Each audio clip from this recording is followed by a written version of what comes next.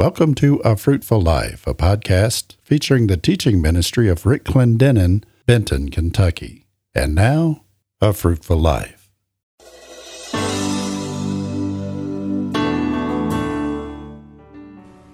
Hello, and welcome to A Fruitful Life with Rick Clendenen. Today, Brother Rick begins session 1 of the two-part Finishing the Game series. In this series, you will realize that life is a race, and how we finish is predicated on how we run. In the first message, you will learn 5 things that prepare us to run well. In the second message, also taken from Hebrews 12, we discover that finishing strong is vital to fulfilling the destiny to which God has called us. We need not only to carry the baton for those who ran before us, but also need to hand it off with timing and precision to those who will carry on to the finish line.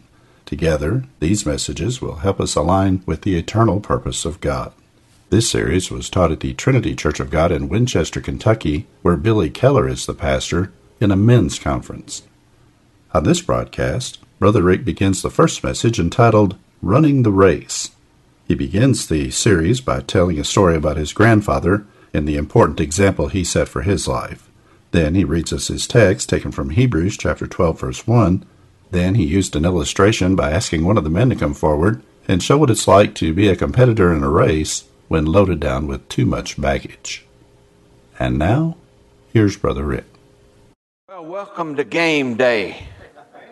Amen. Race day. We're excited to be alive. How about you? Isn't it a wonderful time to be alive? Some people wish they were alive at some other time. I don't understand that. That doesn't mean they were dead now. But I'm glad to be alive tonight. How about you guys? And what a great, great privilege it is to be here at Trinity and to be with my friend and brother. And I thank God for Pastor Billy Keller. What a blessing he's been to my life and his family. And I just appreciate all of them and appreciate this church.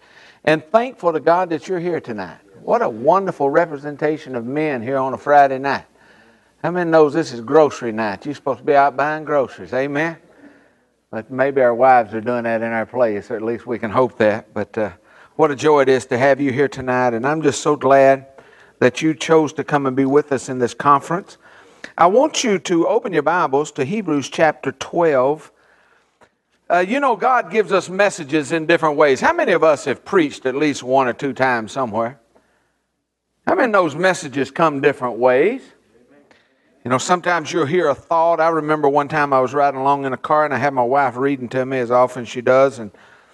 And she was reading a book by Zola Levitt. And my little girl, I don't know how old she was. She might have been 6 or 8 or something. But anyway, she was riding in the back of the car. All of a sudden, Debbie read something, and boy, it just hit me in the chest. You ever had that to happen? Revelation from God. And I said, read that again. And she read it again. And I said, read that again. And she read it 3 or 4 times. And I said, God just spoke to me. And my daughter popped up from the back and said, no, Daddy, Zola Levitt did.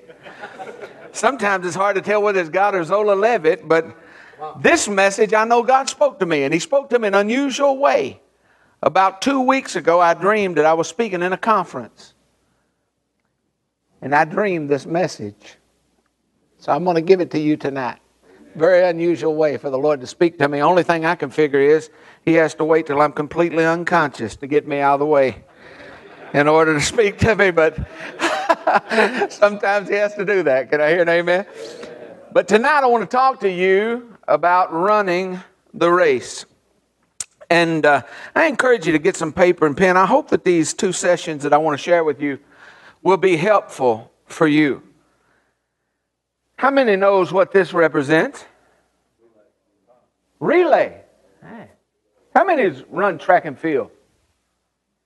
Hey. Anybody run relay? What do they teach you about this? Hey, don't drop it. Don't drop this. Because how many knows it don't make any difference how fast you run? If you drop this, you've lost your progress. Now see, all of us have to understand that we are in a relay race. Very important for you to understand this. In fact, some of us didn't get a good pass. Some of us had to pick up our own baton. Amen? Those that run before us may have failed us. You may not have had the earthly example you needed. They may not have passed it back. Or some of you may be like me, a little late blooming, and When they passed it back, you weren't there. Amen? They finally let go of it before they ran out of the space that they had to make the pass. So whether you come late or whether it dropped, or maybe some of you, and I pray this be your situation, you had a good clean pass and you're running hard. But how many knows we need to focus every now and then on what we're doing? And that we're running a race, and this race has some eternal significance to it. If we drop this baton, boys, it's more than just some race for an earthly prize. We've lost a race that is essential to win. Now in Hebrews chapter 12, the writer says, "Wherefore, seeing we are compassed with so great a cloud of witnesses." Wonder why that statement starts Hebrews 12. Reckon it has anything to do with Hebrews 11 that we just got through reading. Hebrews 11 talks about all those that have run before us. You know, sometimes when I think about that, Brother Ed, it kind of makes me nervous. When I realize that I'm not just running for me, I'm running a leg of a journey that some great ones has run before me. I cannot think about this without thinking about my grandfather. What a man of prayer. What a man of God. I'm here today because of him. I'm a Christian today because of him. He loved Jesus so much it made me curious. My granddaddy was an unusual man. He prayed so much that we used to beg Mom and Dad not to let him say grace when he come to our house. Because Granddad would pull out a chair and kneel down at the table. You knew it was going to be a while. And he would pray till the gravy looked like the Sahara Desert. It just broke open, dried out. And he would still be praying. And we'd be stealing chicken because we weren't where we needed to be. And I remember when he sold his truck, or sold his car and bought a truck, because I'm the baby of 14 kids raised in Harlan County. And how many knows they don't make an automobile for 14 children? They make pickups. And he got him a pickup, and he built benches in the back so he could haul all of us. Some of the greatest memories of my life. And he used to put us in the back of that truck, and he'd stand there at the tailgate. I still see him right now. He'd say, "Y'all sing loud enough I can hear you. When I get to Cumberland, I'll buy you an ice cream." Well, we knew that he didn't want to hear the top 10 latest hits. We knew what he wanted. And you know, the problem was we didn't know but just a verse or two of every hymn. We didn't know the whole thing. But how many knows that don't hinder you if ice cream's your motivation? That's right. So we would sing as loud as we could sing, every part of every song we could remember. And we made sure Grandpa could hear us while he was driving down the road with the window down. We bellowed it out. Now, how many of you know 14 kids screaming for ice cream in the back of a truck will draw a crowd? And Granddad would stop us occasionally as people would come and listen to what the ruckus was about. And he'd stop a choir and he'd witness to people in their doorway. Thanks be to God. Thanks be to God that he had the baton before I got it. He led my mom and dad to Jesus. They married, both of them lost, moved in the house with him thinking they could stay that way. I don't know what they were thinking. But Granddad prayed day and night. And Mom and Dad couldn't sleep. In fact, after about 3 days, my dad said to my mom, "We got one or two choices. Either we give our life to Jesus or we die of exhaustion." Because Dad won't quit praying. And he said, or even worse, we find him dead on his knees.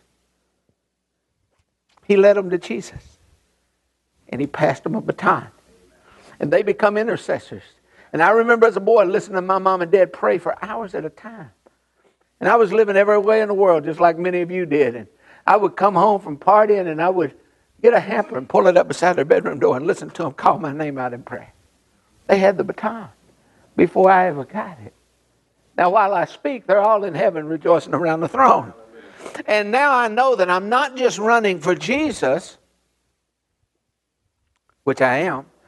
I am running for all those that have gone before us. Now, I named a couple that were dear to my heart. But if we start backing up through the 11th chapter of Hebrews, how many knows the burden gets heavy when you realize that you're running for Abraham and Enoch. And you realize all of them have run their race, and many of them finished strong and handed a baton to a generation that would close out the things that many of them only heard in prophecy. We realize the importance of this leg. In every relay race, the last guy that runs the last lap is called a what? You guys, it was an anchor. An anchor. He's the man that you want to really tear it up because you want him to finish this thing out. And most of the time they put the fastest guy at the end. So that when you give him the baton, he doesn't loaf around. Did you know that that's what the writer of Hebrews is saying? That there's a grandstand in heaven tonight looking down on us that have run diligently. When we look at the life of Abraham or Enoch or these others it mentions, and he goes on to say if we shared them all, it'd never stop. But he said, seeing that we're compassed with such a great cloud of witnesses, let us lay aside the weight and the sins that does so easily beset us. And let us run with, that's a tough word, ain't it? That's why I let y'all say it. Can y'all say it again? Say it loud, just one time. Patience. Let us run with patience the race is set before us. Looking unto Jesus, the author and the finisher of our faith, who for the joy that was set before him endured the cross, despising the shame, and is seated at the right hand of the Father. Let's pray. Father, we thank you for this opportunity to be together as men. Lord, you have called us to be men that would stand in the gap and make up the hedge. Lord, we have a responsibility to you, to those that have gone before us, to those that will follow us. Help us, Lord, to run diligently, to run strong, to run hard, Lord, that we might carry out your will, your work, and your way. Give us ears to hear tonight, understanding hearts and obedient wills. For we ask it in the name of Jesus, and everyone in agreement together said, Amen. I think I'll start tonight by running a race. You want to run a race, bro? Come on over here. Now, I've lost 75 pounds the last 6 months, but I think he's still got me. You ready to run? I'm ready. Is that the way you're going to run? I guess. Yeah, I'll run with your coat on. You ready? Oh, yeah. Yeah, might as well get ready. Now, if I asked you guys who you think will win, how many thinks he'll win? Lift up your hand. He ain't going to be mad at you. Wow.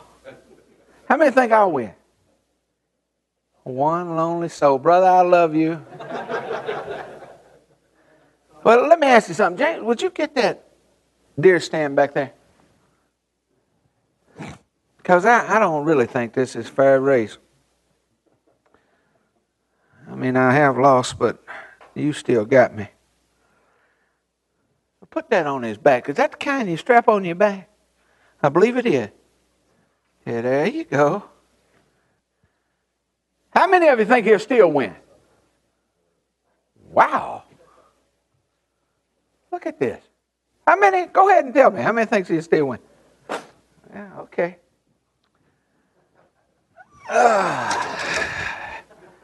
Here you go, brother. How many of you think he'll still win? Man, these guys are unbelievable. You got room, ain't you, bro? Huh? Oh, okay. You better hold that. I'm a fisherman now. In your fingers, you might want to hold that. Can you hold all that?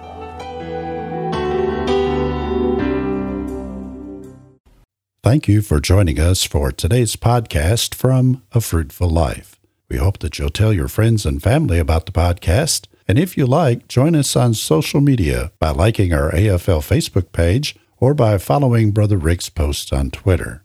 You can also find us on the web at afruitfullife.org. A Fruitful Life is the radio and media ministry of Rick and Debbie Clendenen, Benton, Kentucky. You may find out more about Brother Rick's life and legacy by visiting our website. Once again, that's afruitfullife.org. Thanks for listening.